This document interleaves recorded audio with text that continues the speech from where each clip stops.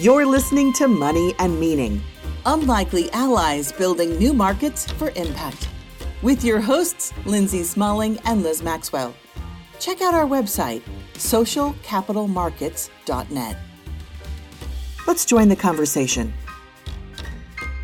Welcome back to Money and Meaning. I'm Lindsay Smalling, and today's episode will be our first Unlikely Allies interview. We'll be doing these interviews throughout the series, alternating with the recordings of our live SOCAP 365 events to go deeper into some of the surprising collaborations that are driving innovation and building new markets for impact. I'm excited about today's interview. This will be a great place to start because these are very unlikely allies at first glance, and they truly are creating new markets, which is what this podcast and conversations are all about. The novelty of these collaborations, that they are unlikely, isn't really the point. But what we're trying to get at is the value of collaboration across silos, and that does present challenges, but that the creative navigation through these challenges is forging something truly new in the world. So I'm so excited to welcome Penelope Douglas, who has been a core member of the SOCAP organization from early days and still a key collaborator of ours. Deborah Cullinan, who is Executive Director of the Yerba Buena Center for the Arts, an arts organization in San Francisco that has the amazing mission to generate culture that moves people. And David Erickson, the Director of Community Development at the Federal Reserve Bank of San Francisco.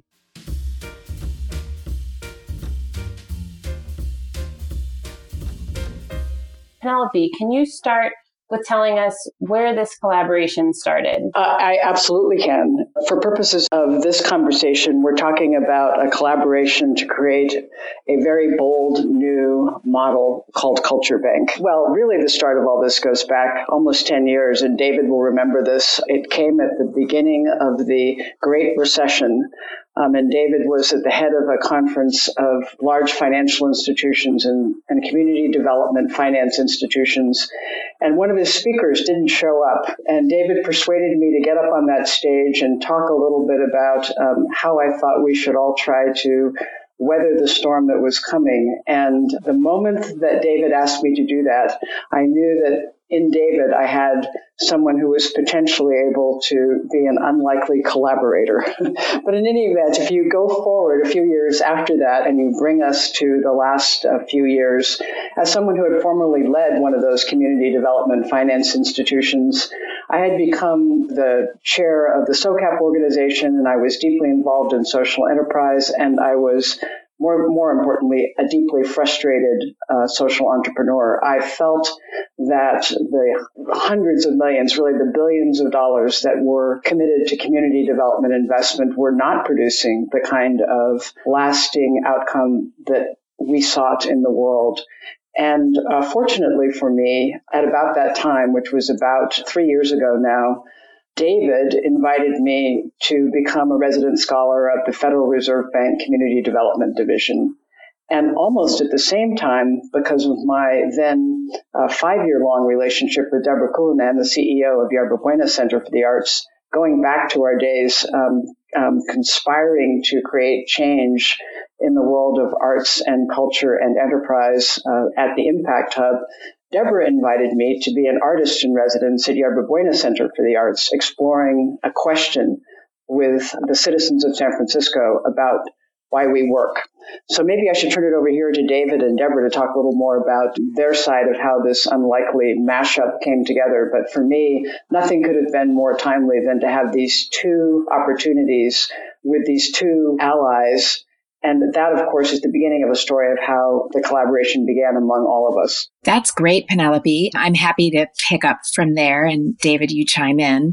As you mentioned, Penelope, I have the great privilege of running Yerba Buena Center for the Arts here in San Francisco. And we are really trying to pioneer a new model for contemporary art centers that are very connected to their communities. And one of the things that we talk a lot about is how can an art center with its unique creative assets be a place that basically develops conditions for very unusual people to come together around really difficult questions, the kinds of questions that are, holding us today in society and move those questions forward. And so we're very keen on building programs and structures that gather very different kinds of thinkers, artists and scientists and doulas and athletes and people like Penelope who are both right brain and left brain in order to respond to questions. And when Penelope was doing the residency with us, we happened to be asking these questions about work and labor.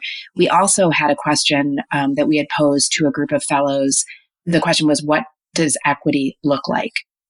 And when you start to stir those questions with thinkers from all over the world, artists, people across generation, you start to get really interesting breakthrough ideas. And for me, it's very much about what if our art centers, no matter their shape or size, were places across this country that would nurture that kind of dialogue and that would believe in their own capacity to not only source, but incubate breakthrough ideas like Culture Bank.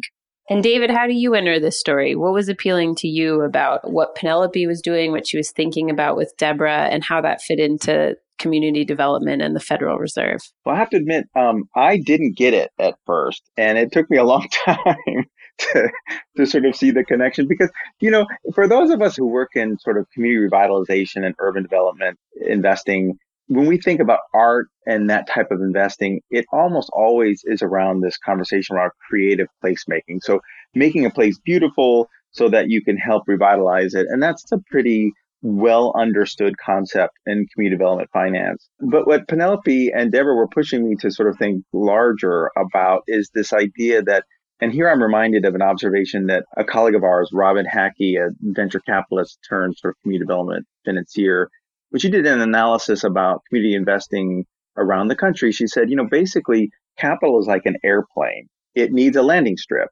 And there are plenty of airplanes. There are lots of airplanes flying around, but there are not enough landing strips.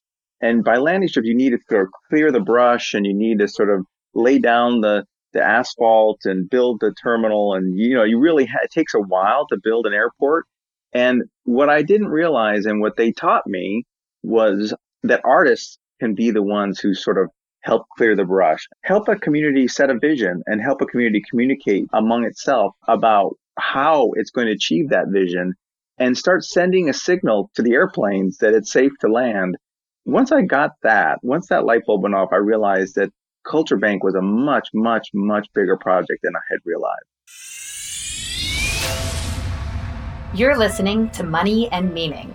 You can find out more about SOCAP at our website, socialcapitalmarkets.net, with a list of our upcoming events, including our annual conference at the Fort Mason Center in San Francisco, October 23rd to 26th, 2018. And so, Penelope, maybe you can speak, we've mentioned Culture Bank a few times, but maybe you can speak specifically to how that idea arose for you. Sure. David just gave us the beautiful analogy of the landing strip. And as Deborah and I continued a deep conversation about what it would look like if we could imagine a kind of investment model that would give the power to artists and artist enterprises to really create the kind of tapestry or it's David's landing strip, that illuminates the assets of value that exist in every community as a path forward for communities to become investors in themselves and for those who view themselves as enlightened investors seeking impact to have a more productive stream of investment in these communities, that we would create a system change. So the basic idea of Culture Bank is to invest in the artist enterprise, the artist and the artist enterprise, in order to illuminate assets of value that lie hidden and undiscovered or just simply undeveloped in all of our communities, particularly and certainly in marginalized and poor communities. These assets, once illuminated, whether that's language skills or knowledge of a geography or how to prepare food or community safety, these are the kinds of assets that allow members of a community to imagine themselves participating in a future where their community can create and then increase in value.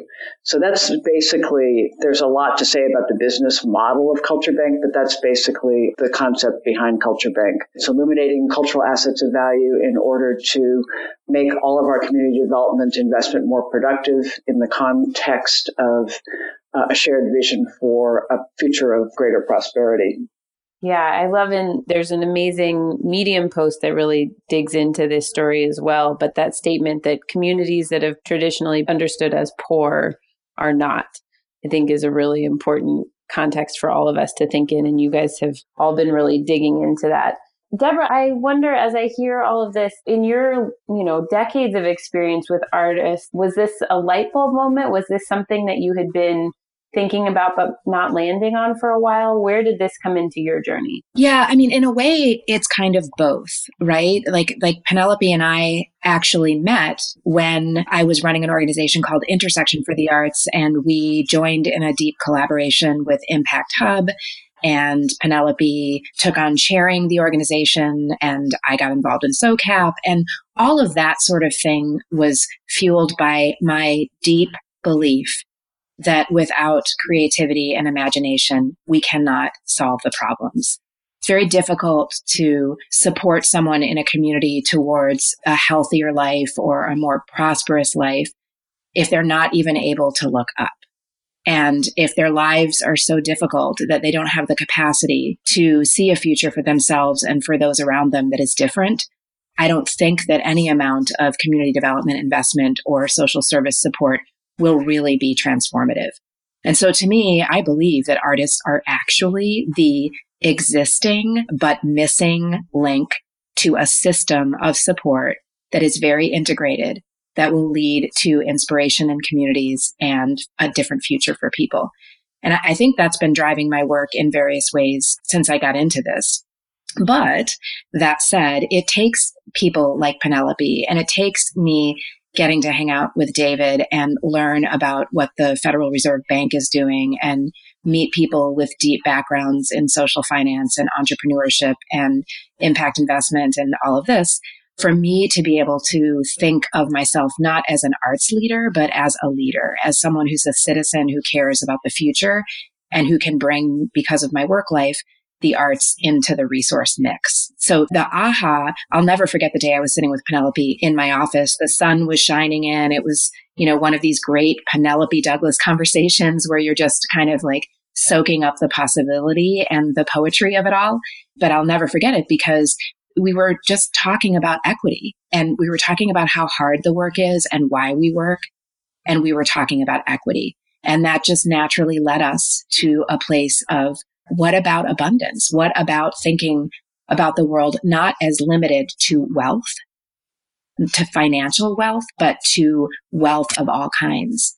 And Penelope will talk a lot about the limited resources that we have, what is finite, and money is finite. And as we know it now, there's just, I joke, there's just a few people who have most of it, which is actually not really a joke.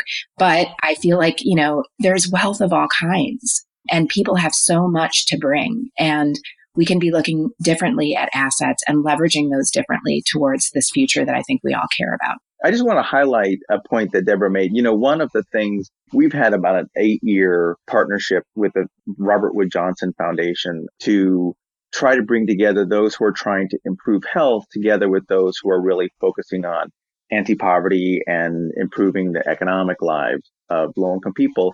And so often that discussion devolves down, like I mentioned that idea about, we used to think creative placemaking was making a place pretty. And similarly, in the health world, there's too often everyone starts thinking about, we need some bike trails and a grocery store and a food desert so we can improve nutrition. And those things are important. But the most important thing about determining your health is whether or not you feel a sense of control over your future. And it's just so interesting that that's exactly how Deborah was describing how artists would be able to sort of tap into and help guide a vision for a community of where they want to go and help actualize that. And if people start feeling a sense of agency, then you start seeing a real possibility of not only making them more prosperous, as she says, but healthier as well. And that saves money to the system. And we're trying to find ways to create some kind of, capture that value somehow and feed it back into the community as they avoid more cases of chronic disease, as they avoid more cases of violence, perhaps, or the kind of the byproduct that comes out of sort of the disorganization that could sometimes take root into local communities. So one of the things that we think is just so powerful is this sort of vision setting and empowering that artists and arts organizations are able to impart on a community. And in that way, they become engines of economic growth and engines of improved health. I mean, you see, these things are all connected.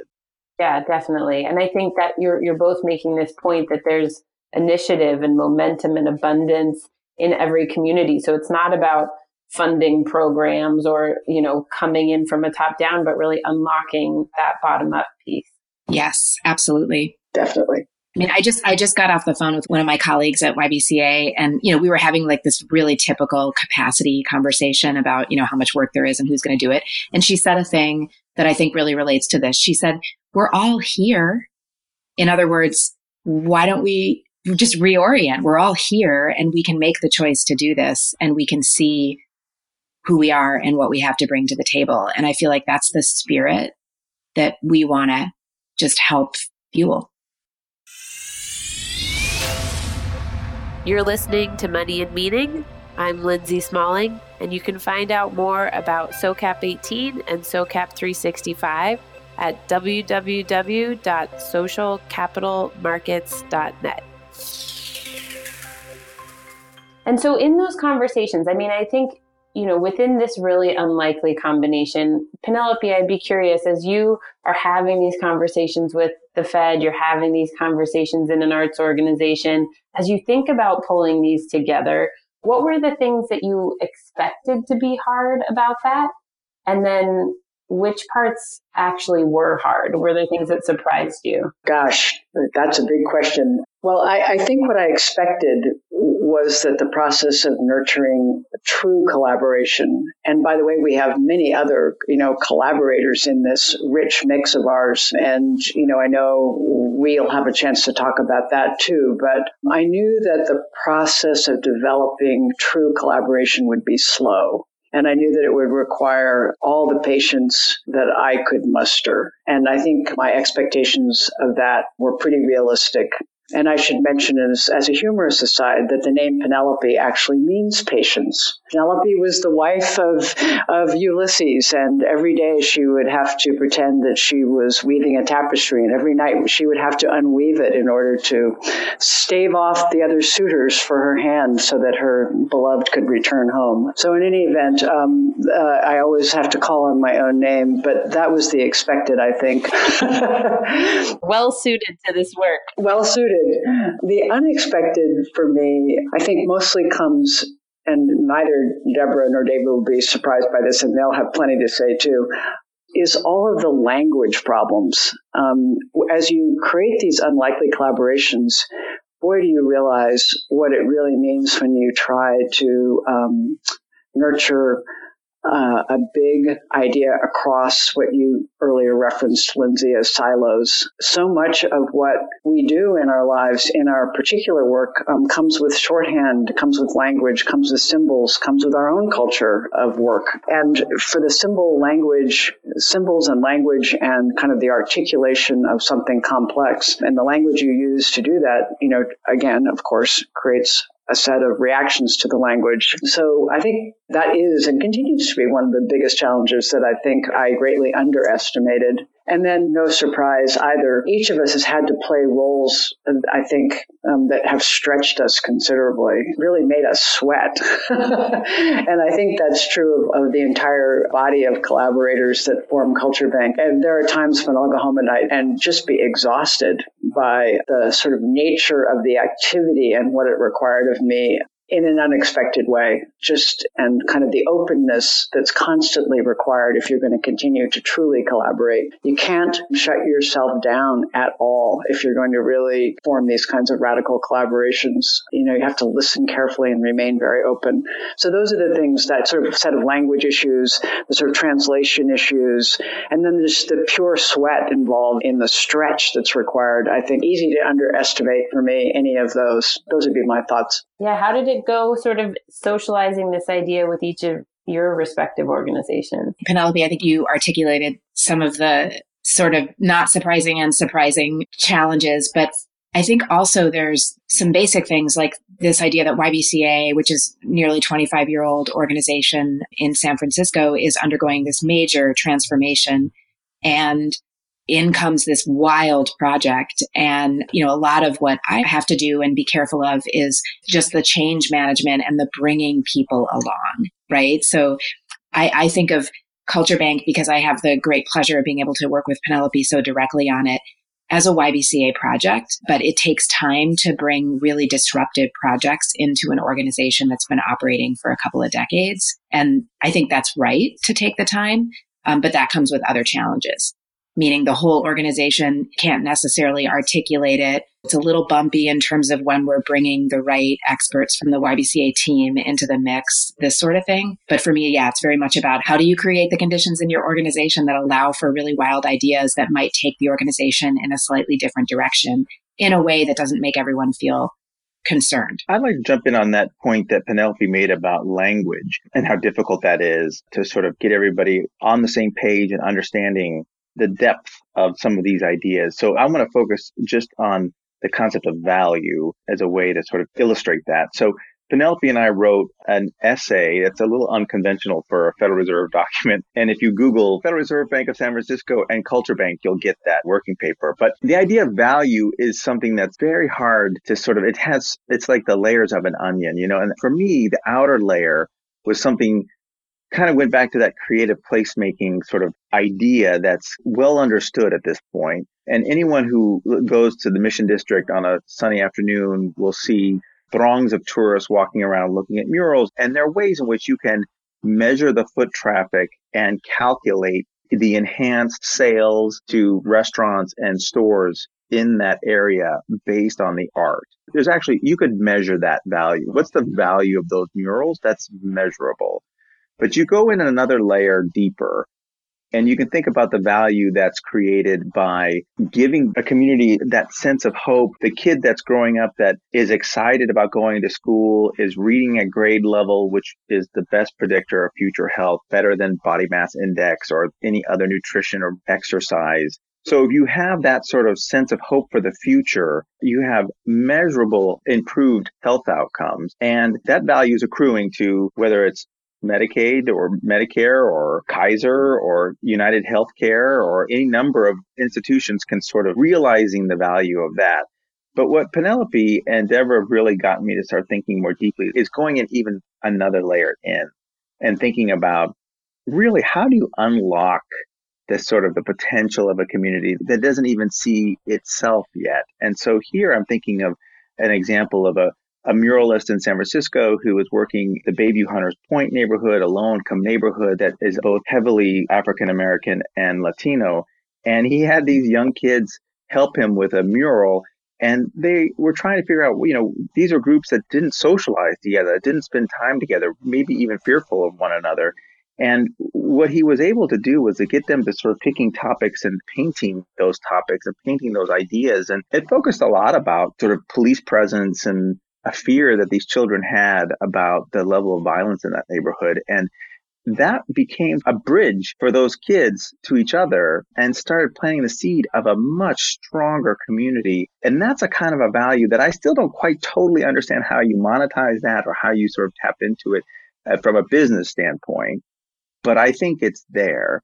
And that's one of the real powers of Culture Bank, is to sort of get us to sort of take a concept like value and just keep on driving down and down and down.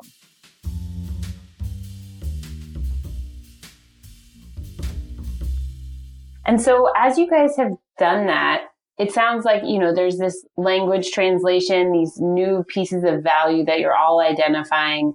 How has this then also unlocked additional collaboration? You guys have all mentioned this, that now there's many more partners within Culture Bank. Who are some of those partners, and what was the process of bringing them in?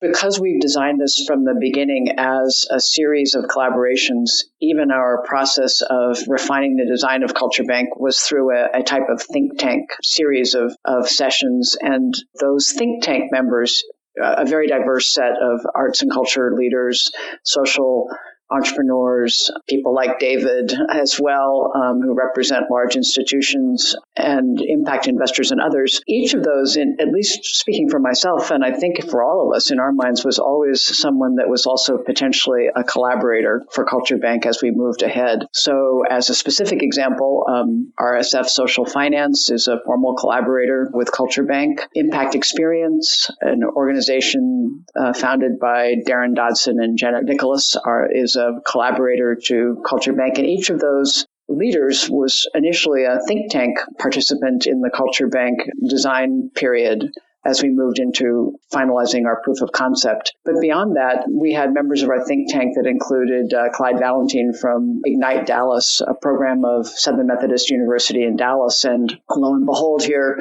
a few months later, we're in a very formal partnership with a variety of organizations in Dallas, catalyzed by Clyde and the Meadows School and SMU to formalize one of our first pilots of Culture Bank. So those are just a few examples, but I think the important thing I was trying to reference was that original sensitivity to the values and principles of the design of Culture Bank is what unleashed and unlocked all this energy for collaborators to want to collaborate, including some of those I mentioned. That's great. I think back to the earlier part of this conversation and just my feeling that arts organizations and artists can often be isolated or perceived to be isolated, or sitting sort of aside. And to me, I think we're successful when art and creativity are integrated into everything we do. And for me, just the growing number of, as you call them, unlikely partners that an organization like YBCA is in relationship with is really exciting. And to me,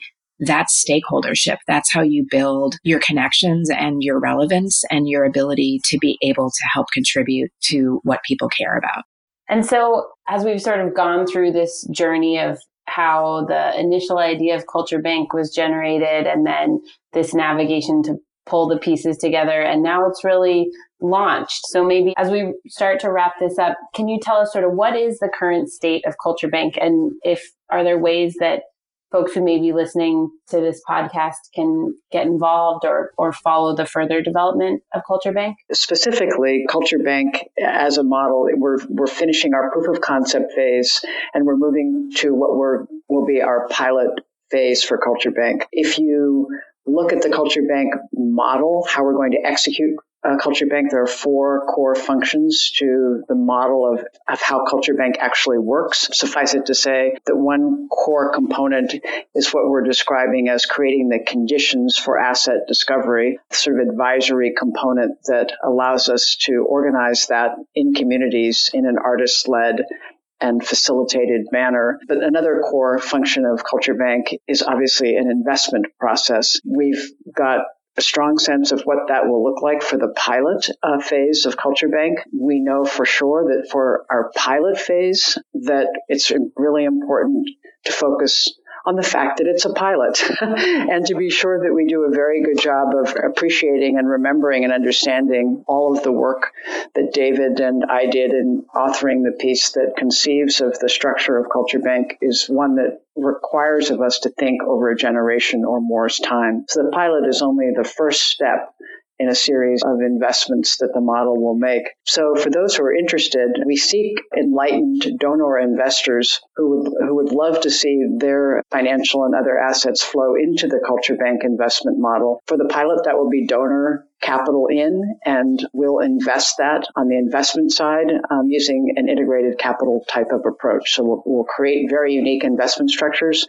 very much focused on the capacity of these artist enterprises to illuminate these assets of value. As we move past the pilot phase, our investments will include all sorts of other structures that include financial return and the return of other kinds of value to community members and investors. But of course, we're excited to talk to anyone who would like to participate either in creating the conditions within a community of interest to them in which we can invest in these artist enterprises, or, of course, as an initial investor.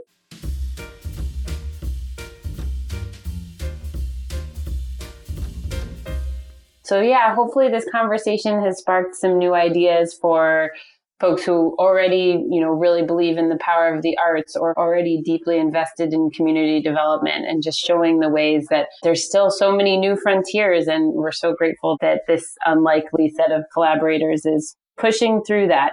So thank you all for being with us today and for being our first Unlikely Allies interview, and more from this group and many others coming through SOCAP channels and at the SOCAP 18 conference, October 23rd through 26th.